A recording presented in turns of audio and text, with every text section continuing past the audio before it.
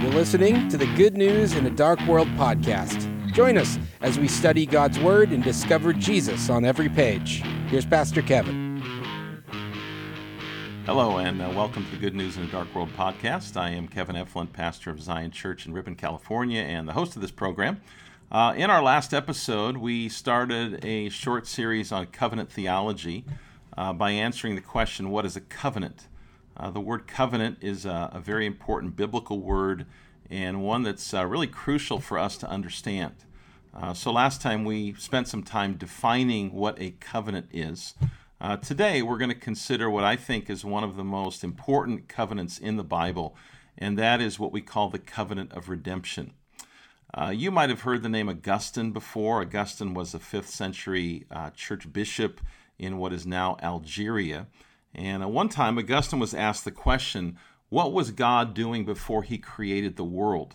And Augustine's famous reply was, he was creating hell for people who ask stupid questions. That's obviously a little extreme, but Augustine's point was that we shouldn't try to figure out things that God hasn't revealed to us. And that's certainly one thing that the Bible tells us. For example, in Deuteronomy chapter 29, verse 29, it says that the secret things belong to God. In other words, there are some things that we simply are not meant to know. However, that doesn't mean that we know absolutely nothing about what God was doing in eternity past. And this is where the covenant of redemption comes in. The covenant of redemption is something that took place in eternity past, before the creation of the world. Now, we're going to cover the covenant of redemption in 3 episodes. Today, we're going to carve out a basic definition of the covenant of redemption. Next time, we will ask the question, is the covenant of redemption taught in the Bible? That obviously is a very important question. And then the time after that, we're going to ask the question, so what? In other words, what difference does the covenant of redemption make in my life? And that's important. If it doesn't affect our lives, if doctrine doesn't affect our lives, if we don't see how it relates to our lives, what's the use? What's the point?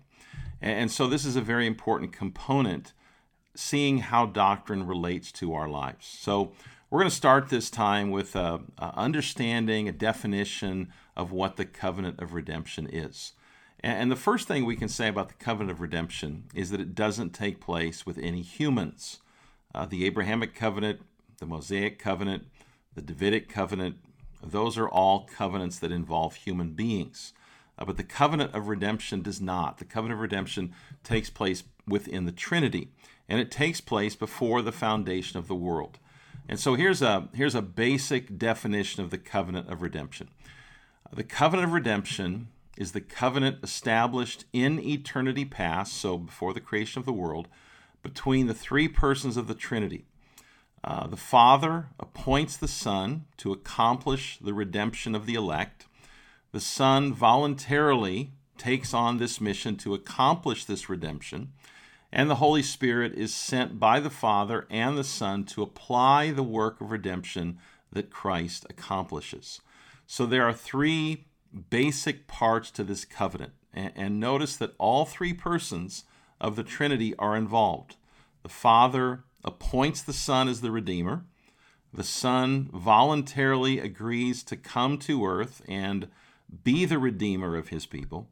And the Holy Spirit in time applies the work of Christ to the elect. So all 3 persons of the Trinity working together for the same goal, the salvation of God's elect people. So that's the covenant of redemption.